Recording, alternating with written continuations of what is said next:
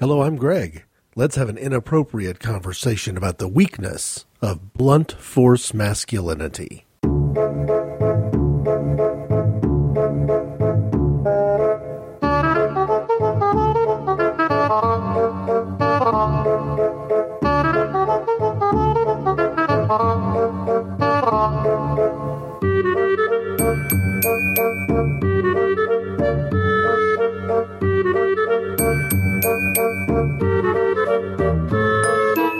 First, let me begin with a story that's a bit apocryphal. I'm not sure how true it is. When I heard it, it was attributed to Arthur Conan Doyle, the author of the Sherlock Holmes stories, and it goes something like this.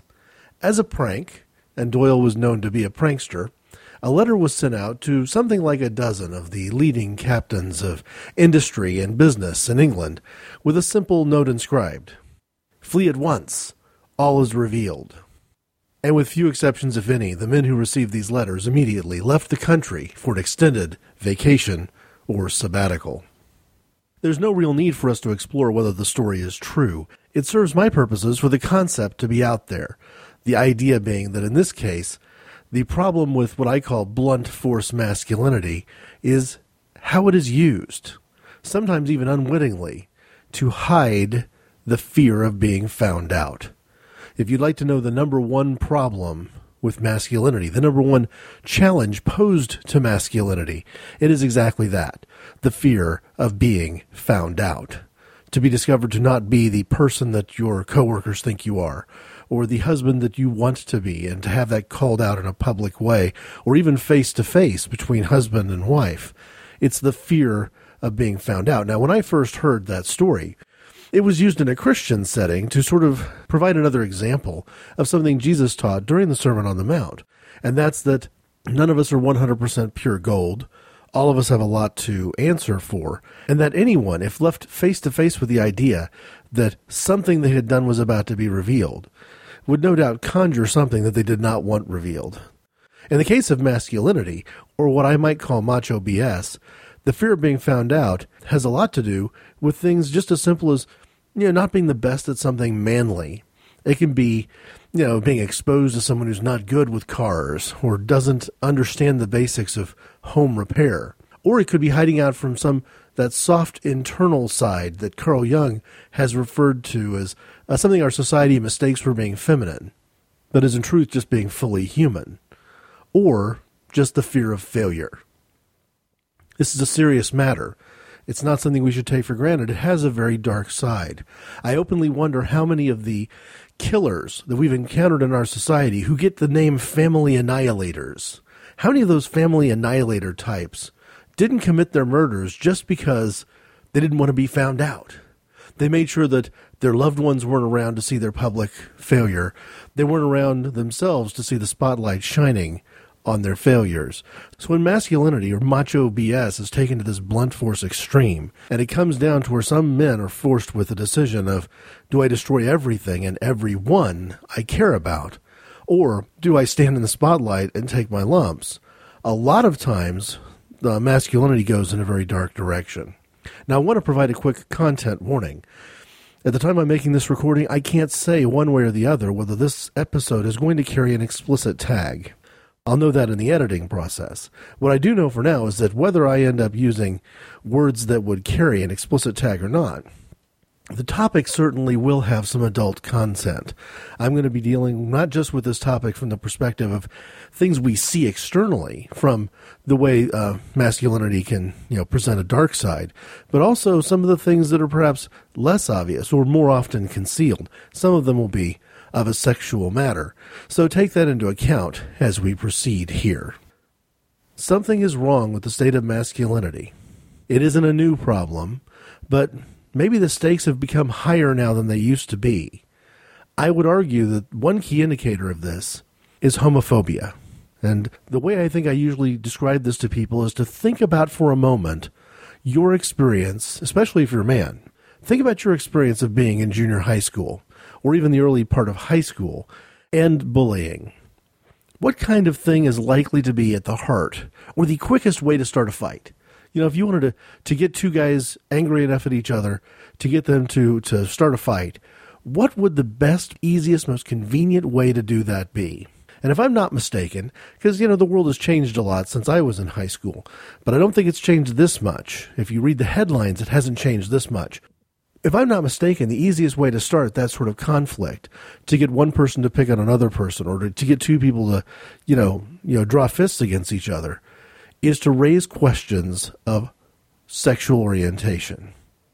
Homosexuality being used on the playground, for want of a better word, as a reason to bash somebody else, as a reason to call out somebody's masculinity, and that often leads to physical violence. Because one of the biggest fears that you'll find in this sort of realm of masculinity where things don't go the way they should is fear of being, in some way, sexually unfit. Now, I'm not describing homosexual behavior from my perspective as being sexually unfit, but what I am saying is that for a heterosexual man who's insecure about his sexuality, calling into question whether his sexual preference is heterosexual or not is a pretty good way to exploit that, and it often leads to acts of bullying. Now, I'm not here really to pick on the fraternity system. I'm not wanting to take a shot. And I'm also not wanting to tell stories about which I don't know the ending, and which are true, but where my knowledge is 100% secondhand and hearsay. But I do want to give an example of a story that kind of came out of the fraternity system when I was in college. A friend of mine told me about something that happened in her hometown where somebody who had gone to the university that we went to, and at the time was a freshman in college, pledging to a fraternity. So trying to impress another group of late teen and early 20-year-old men that he belonged in their clique, was getting a lot of stick for the fact that he didn't have a lot of sexual experience. Perhaps he was a virgin. Perhaps he hadn't scored with the ladies yet in college or whatnot. And during one of his hometown visits, because he was only a half an hour, 40 minutes away from home when he was at the university, during one weekend back, where he's going to the high school football game, hanging out with some old friends, some of whom were his age, also returning to the high school environment on a break from college during the weekend, but also some who were a little bit younger. And in this case, he actually got together with, I don't know whether it was formally a date or not, or whether it was just an agreement to meet after the game, but he got together for drinks with a girl who was still in high school. So you essentially have a freshman in college, senior in high school, that kind of situation. And as would have happened, this being, again, probably the mid-1980s, give or take, drinking was involved. It's possible that drugs were involved. And the guy was, in his mind, I'm certain, being very chivalrous, making sure that he took care of the young woman who had not done too well with whatever she'd had to drink or whatever they were doing, and had lost consciousness along the way. And he did get her all the way home and deliver her safely into her home, and where he dropped her off and kind of put her into the care of her sister. Her older sister, who was also going to the same university that I was then charged, I guess, with the task of making sure that her inebriated and semi-conscious at best younger sister was ready for bed. And in the course of getting her, out of her clothes and comfortably into her own bed, she realized that her younger sister's underwear was on backwards. And this was not the kind of mistake or not the kind of thing that she ever would have expected from her younger sister, that clearly somebody had removed her younger sister's clothes during this party and put them back on hastily and clumsily enough, which all revealed the fact that she had essentially been date raped. Now, I'm going to refer to this going forward as sexual aggression or sexual assault because I don't have enough information myself. It was not my place or my business to explore this or try to nail it down in any way.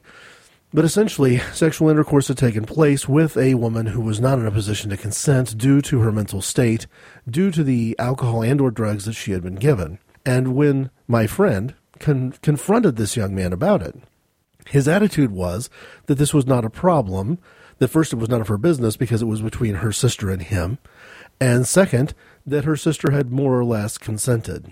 And it's when you get into this terminology like more or less, when you get into these caging words, that you realize that a sexual assault has most likely taken place, because consent isn't something, certainly not now and never, but even then, consent is not something that you would have wanted to have been assumed. But in his case, they had a relationship he probably would have referred to as a friend, which in this case is a concept that I find offensive. But from his perspective, due to the history that they had together, maybe they dated in high school, and the fact that they were together at this party, it gave him all the consent that he needed, and her comfort with him at being willing to be unconscious in his presence gave him permission to do whatever it is that he would like. So if you wondered what I meant by blunt force masculinity, well, this is probably an example of that. Him exerting his will over someone else at a time when she was completely vulnerable and unconscious and not thinking twice about it. What in the world does a story like this have to do with homophobia? Well, I'm hoping that a lot of people who are listening to this tale have already gotten well in front of me and figured this thing out.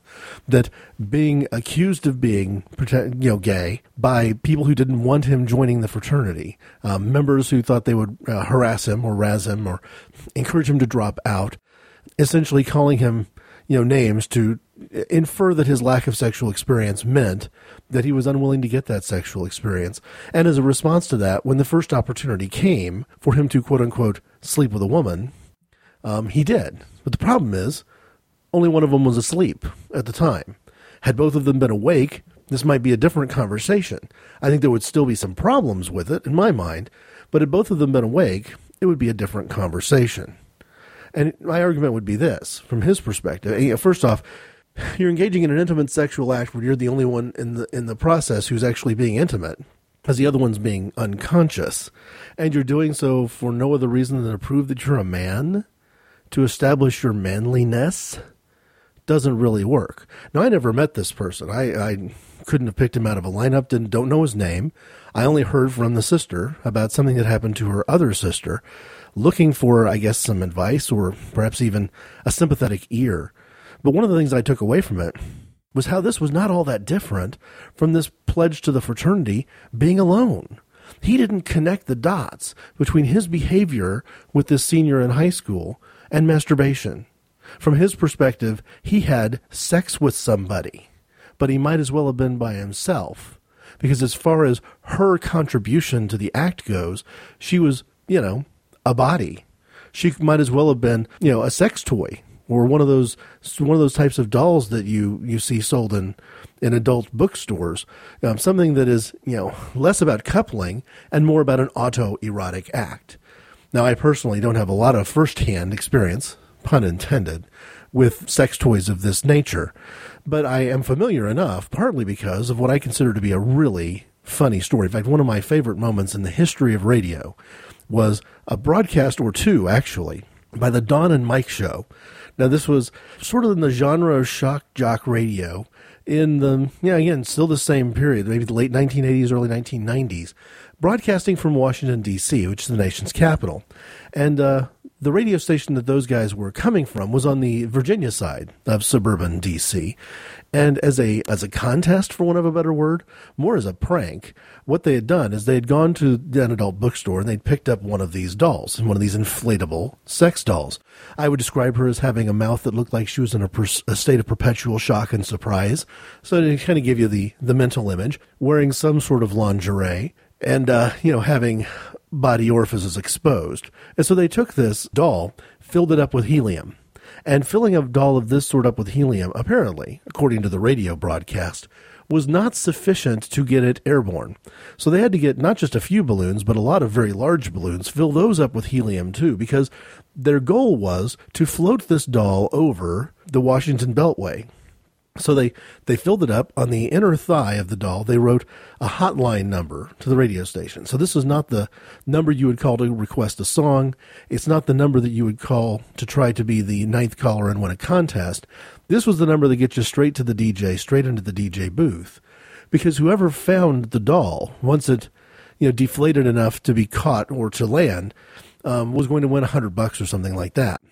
They'd written the hotline phone number for the Don and Mike Show on the inside of the doll's legs and floated her over town.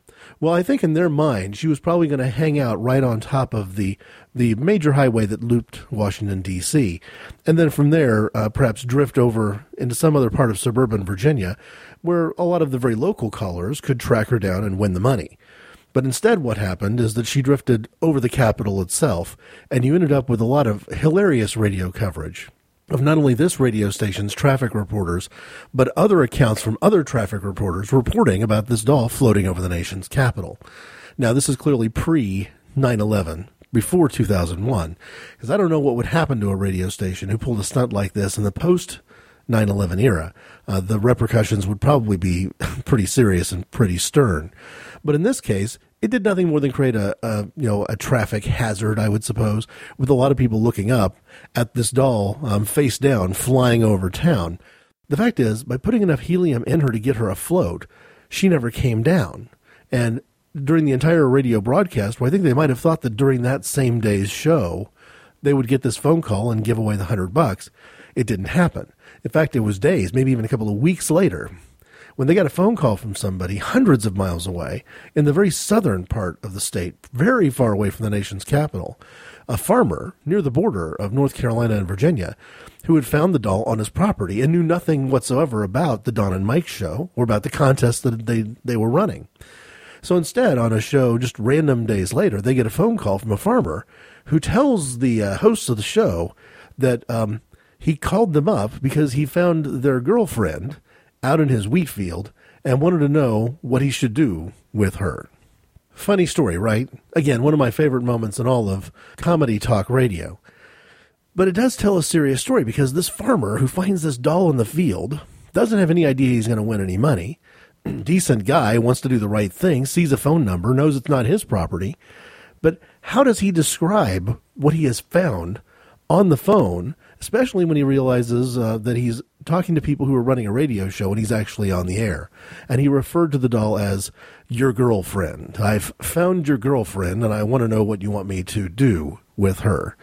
And in that sense, I'd make the correlation between that doll being the girlfriend of the radio DJs being roughly equivalent to this high school senior, drunk and inebriated, being treated more like a doll than as a girlfriend, and inspired by something as simple as saying, I'm sick and tired of being bullied, I'm sick and tired of being accused of being gay when I'm not, and perhaps in the mind of that individual having a fear of his own sexual identity, or at the very least, a fear of being treated as if he's something that he himself views, from his own homophobia, he himself views as being something bad or negative or wrong or hopeless in some manner, and doing anything, including date rape, to avoid that accusation sticking. Hello, you wonderful lot. I'm Elton McManus, and I'm here to promote an apotheosis of a bombast. But instead of me waffling on about it, I decided to put a couple of clips together just to show you what it's all about. Enjoy! All I remember is Penelope Pitstop did my brain in. It was like a little dark kind of rocket car, it looked like. We actually had Stephen Hawking on the show. Potato Chip looks like Jesus, or... Were you a BBC One or an ITV man? Got no shirt on. Me and a friend got drunk one night and we started writing down inappropriate Mr. Men names. It's Mr. Man and Little Miss, those ones you're talking about? Little Miss Whore. Bring me Penelope Pitstop. So there you have it, guys. If you do like it, join myself and Scott Copperman at bombastpodcast.podbean.com or find us somewhere in iTunes. Thanks.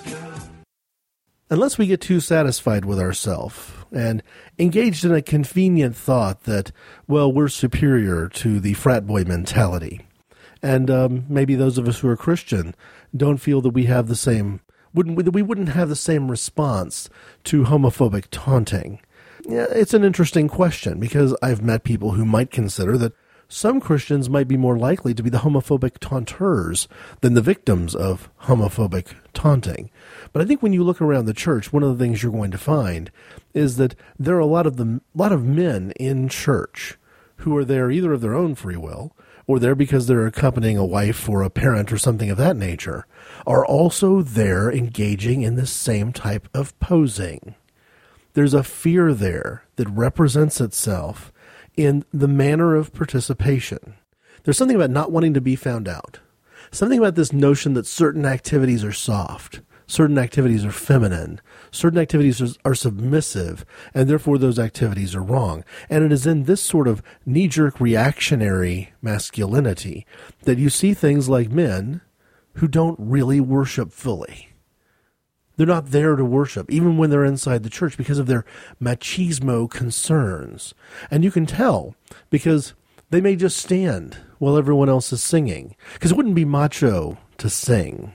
And if someone else is raising, a prayer of supplication, something that they need, something that they're afraid of, something that they want help with, that there may be other men in the congregation who judge that individual because, that's weak. I'm the man. I ought to be able to take care of myself. There's absolutely no reason why I should be calling on anyone to help me with anything. And it is in those ways that true and genuine worship doesn't take place, because the weakness of blunt force masculinity is that I'm not going to worship anyone except the image I have of who I should be, even though I know that that image is in many ways fundamentally false. And if you connect the dots here, you can see how that might lead you to a place where someone could take their fear of that particular point of view being exposed as wrong or exposed as inaccurate, and might even be willing to kill to protect and defend it. Certainly might be willing to, sexually assault somebody to protect and defend it. There may be some people who listen to the show that I released a week ago, from when this is going to be released, about sacred friendship, and said, what in the world is this guy talking about? Men and women are inherently interested in each other as human beings because of what parts of my body fit into what parts of her body. And it is just that simple. It is all about T and A.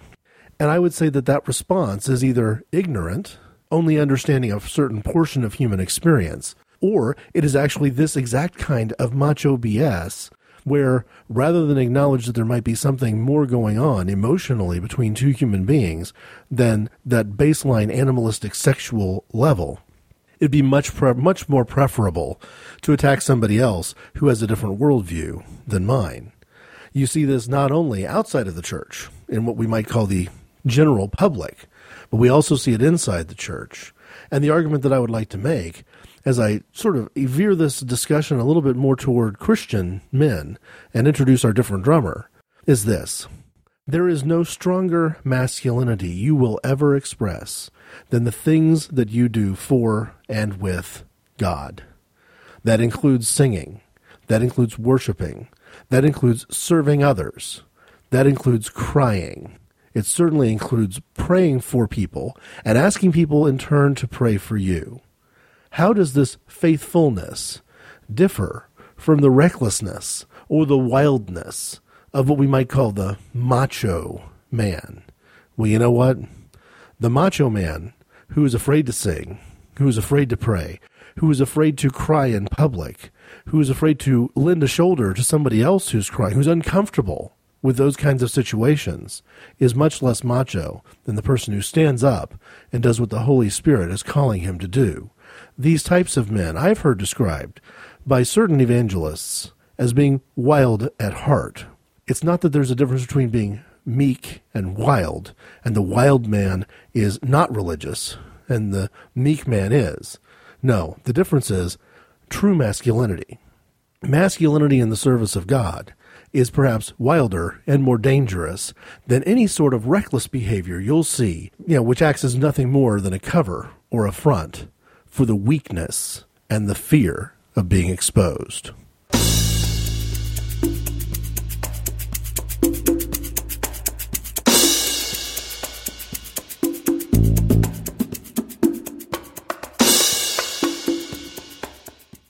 John Eldredge is an author, counselor, and lecturer. He is the leader of something called Ransomed Heart Ministries, and he is a family counselor who had at one time worked for Focus on the Family. I personally am glad that he left that organization and set up his own Ransomed Heart Ministries, which is devoted to furthering the message of what he calls the sacred romance. The Sacred Romance is kind of a header that I would put for 3 books that he released early on in his career. One of them, simply called The Sacred Romance, Drawing Closer to the Heart of God, co-written with Brent Curtis. After Brent Curtis's death, he released 2 more books, The Journey of Desire, Searching for the Life We've Only Dreamed of, and Wild at Heart. The first one of the 3 that I encountered was actually the last of the 3. A friend of mine gave me a copy of what I thought was the book on CD for Wild at Heart. Actually, what it was a audio disc release of a Ransomed Heart retreat coming out at the time of Wild at Heart and covering a lot of the same materials. He knew that I'd be interested in it because I do love and enjoy film, and one of the things that John Eldredge uses a lot in his seminars are films that speak to us. I have mentioned John Eldredge before. You may remember references to his book Epic from the episode called Permanent Things That I Believe. And in there, the different drummer of that particular show was Larry Crabb, and Larry Crabb and John Eldredge have worked together in Christian counseling before. Eldredge shares with me a sense, perhaps even an aggravation, at the nature of masculinity in the church today, that so often you find men missing from church and worship and ministry, most importantly, acts of ministry. But when you do find men there, what you find there is men who feel like the only way to appropriately be part of Christian ministry is to be beaten down or submissive or benign, for want of a better word. And what John Eldredge has sought to do through his Ransomed Heart ministries, but also through his books, is to encourage men to put the danger back into what it means to be sent out 2 by 2 by Jesus himself, carrying with you not just your bag and your shoes, but also, as needed, a sword. People might remember the passage from Luke's gospel where Jesus tells his followers to go out without a sword. They forget that at the end of the gospel, he specifically tells them to go out with it. Now, John Eldredge has been a source of controversy for some. There have been many who have rejected his interpretation of Scripture because they feel that he's bringing things that are non-biblical into it. But a lot of the complaints that he's receiving are complaints that come from one of two sides. First, a sense that masculinity is wrong, masculinity is bad, masculinity is inappropriate. It has no place inside the Christian church.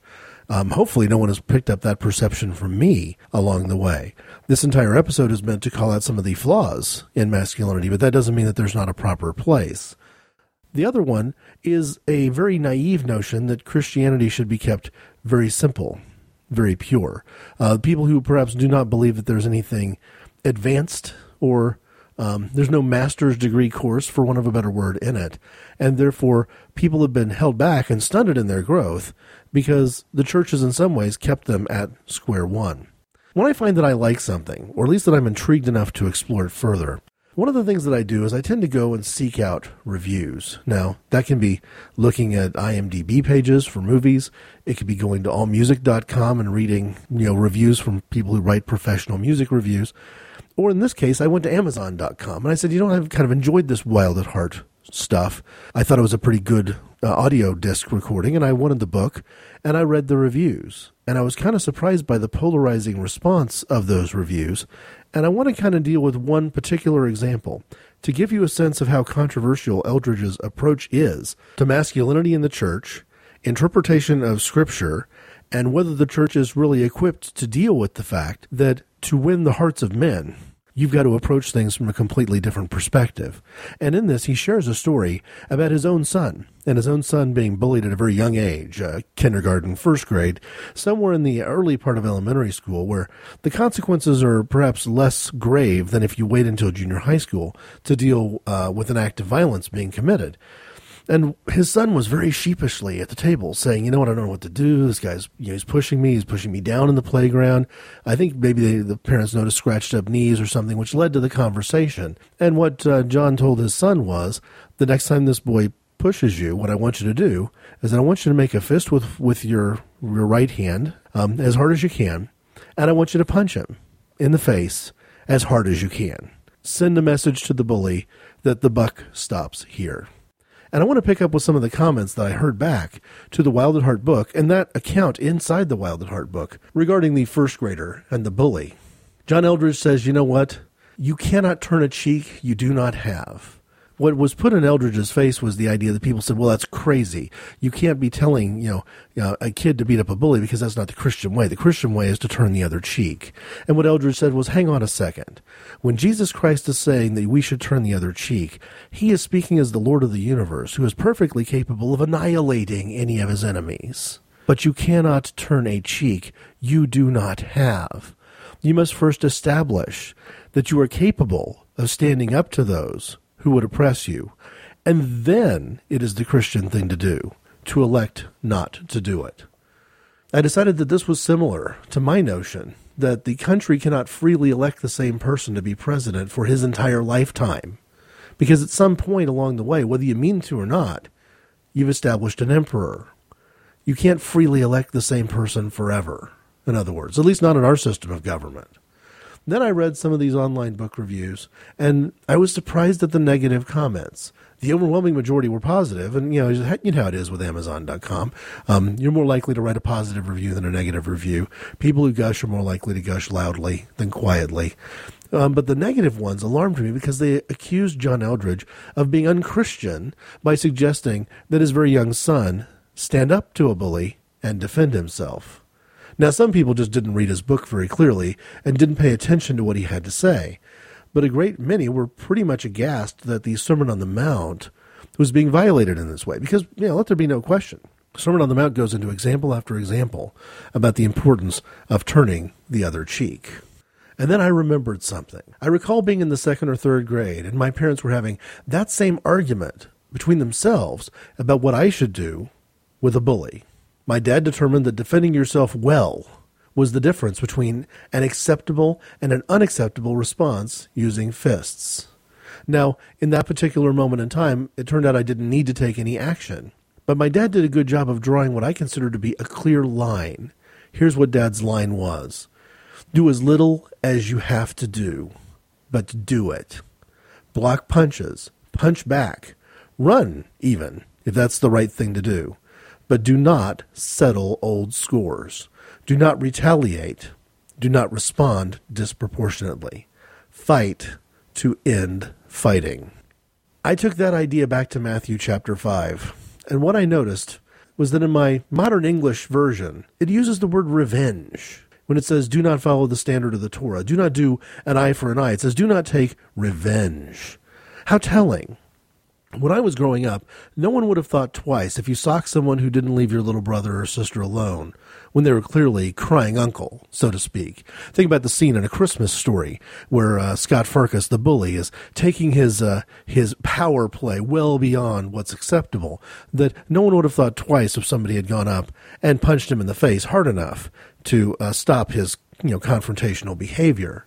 But on the other hand, I cannot imagine somebody coming back, at least back then, coming back hours later and extracting some sort of violent revenge. We forgave more, or at least it seems like we did, more freely then than we do today. Our lawsuit-crazy society and our urban gang landscape, and even the way both work and government function, it's all about getting even.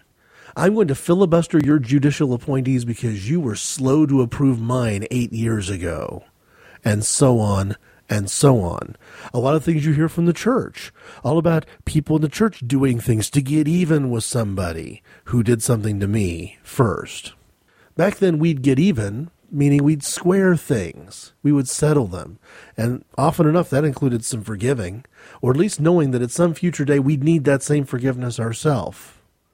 We don't live in a better world because Christians have determined that a first grader should never punch a bully to stop abusiveness.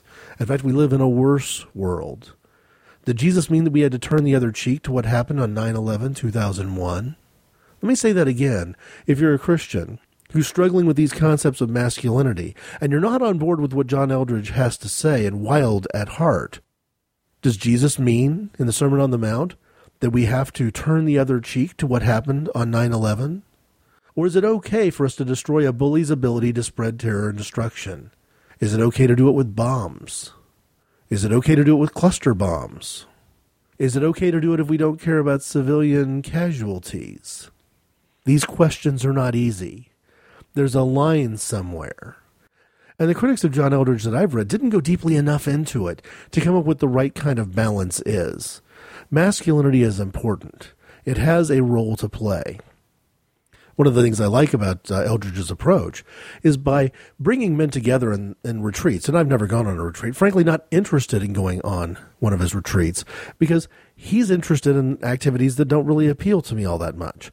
I'm unlikely to be taken by the concept of fly fishing or rock climbing. But then again, if you were based in the Rocky Mountains, fly fishing and rock climbing would be two really cool activities to engage in. But he brings men together, both in the combination of exploring these fun, outdoor, recreational, kind of masculine activities, but connects the dots between that and being open enough to God that as a Christian man, you don't think twice about singing in church. You don't miss the point about how important it is for us to serve and pray for others and shed a tear when necessary. The other thing that I find interesting about John Eldredge's ministry is he starts off with an assumption that the soul has a gender. Now, this is, of course, going to be a completely lost concept on anyone who doesn't really connect with the idea of humans having a soul to begin with. But if you grant that humans have a soul, John Eldredge would be quick to say that the soul itself has a gender. And it's interesting to me in how his perspective on it differs with ideas that I've expressed even just 1 week ago. Because from my perspective, I think Jung is onto something, Carl Jung, the psychologist, when he suggests that the soul of every man has a compensating factor for the part of his life that he has suppressed or that is minimized due to the nature of his masculinity. And that Jung might say that every man has, in one way or another, loosely speaking, a feminine soul. I have very little doubt that John Eldredge would disagree with that, but it is an interesting concept. He also refers in somewhat stereotypical ways to the notion that at heart, every man wants to be a hero, wants to step in and save the day, and at heart, every woman wants to be admired and recognized for her beauty, and that if you look in the stereotypes of our fiction and our literature and our films, you do see a pattern there that is essentially unmistakable.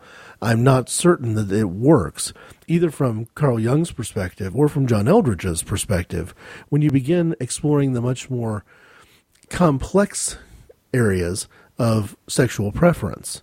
From Jung, what is the opposite sex for somebody who's homosexual? Is the opposite sex the person that you otherwise would be sexually attracted to, meaning your same gender? Or is the opposite sex still female? Because it's a gender thing, not a sexuality thing. I don't have an answer for that question. I just thought I'd throw it out there. And John Eldredge doesn't get anywhere near the idea of addressing how sexual preference fits into all these complex concepts. I don't fault him for it, because he's actually at the door of the church trying to deal with the question of how do we get men to come into the church and still behave like men when they're in the church. He hasn't gotten around to the more complex questions of what does it mean to be a man. Frankly, I'm content for now with the idea that a Christian counselor is out there like John Eldredge, expressing ideas like, you know what, you cannot turn a cheek you do not have, that it is okay to be strong. It is okay to utilize a measured amount of power to make sure that a bully no longer has the ability to terrorize others.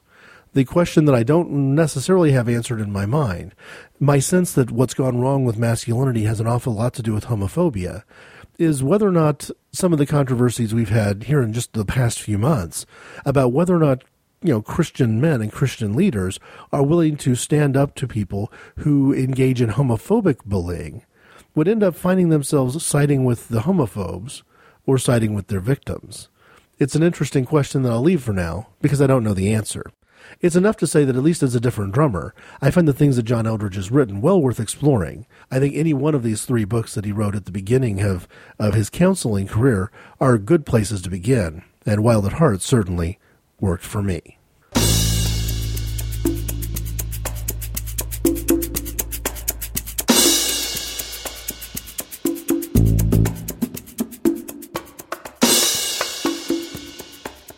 I do want to finish today with a quote from John Eldredge, Wild at Heart, from the hardback edition, pages 82 and 83, dealing with the question of what do we do when masculinity goes wrong? You see, Eldredge and I are not on different pages here. Both of us are quite willing to grant that something has gone wrong in our masculinity. He cites Columbine, Colorado as an example of it, and I wouldn't disagree that the bloody shootings that occurred in that high school, again, allegedly a reaction to homophobia, an example of our masculinity gone incredibly wrong. Instead of young men engaging in aggressive acts to defend people from violent death, we're in dishing out violent death and killing young women among their victims. Just didn't make any sense to Eldredge. Here's what he says about it. A man is a dangerous thing. Women don't start wars. Violent crimes aren't for the most part committed by women. Our prisons aren't filled with women. Obviously, something has gone wrong in the masculine soul, and the way we've decided to handle it is to take that dangerous nature away entirely. The strength so essential to men is also what makes them heroes. So the strength may be dangerous, but the strength is also a key part of heroism, which, remember, from Eldredge's worldview, heroism is an important part of sort of the masculine ethos. If a neighborhood is safe, It's because of the strength of men. Slavery was stopped by the strength of men at a terrible price to them and their families. The Nazis were stopped by men. Apartheid wasn't defeated largely by women. Who gave up their seats on lifeboats leaving the Titanic so that women and children would be saved? And have we forgotten that it was a man who let himself be nailed to Calvary's cross? This isn't to say that women can't be heroic. I know many heroic women. It's simply to remind us that God made men the way they are because we desperately need them to be the way they are. Yes, a man is a dangerous thing. So is a scalpel. It can wound, or it can save your life. You don't make it safe by making it dull. You put it in the hands of someone who knows what he's doing. John Eldredge, from Wild at Heart. Now, part of the reason I like this passage so much is that John Eldredge doesn't pull any punches. He refers to the majority of men that you find in churches today as being in churches and being dull at the same time. And his answer, his solution is, you don't make something that's potentially dangerous safe by making it dull. You sharpen it to the full degree that you possibly can, and you put it in the hands of someone who knows what he's doing. To be honest, as a Christian, I would describe that someone as Jesus Christ. Here's my point of view. I ask these questions. Do we place ourselves above all powers? Do we place ourselves in our own hands, so to speak? Well, that would be a self-deception, as useless as a scalpel sitting on a table doing nothing.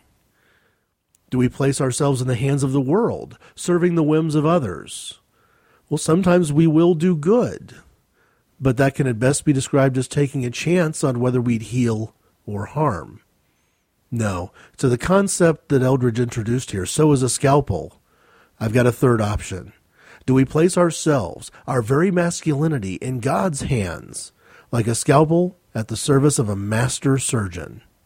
In Ezekiel 36, verse 26, God says, I'll give you a new heart, put a new spirit in you. I'll remove the stone heart from your body and replace it with a heart that's God-willed, not self-willed. As disciples, the Lord uses the strengths he has blessed us with, even in dangerous ways, to transplant hearts. He is asking for his scalpel. He is counting on us. He wants us to understand that there is no greater masculinity than the acts that we perform in his service. That's my opinion.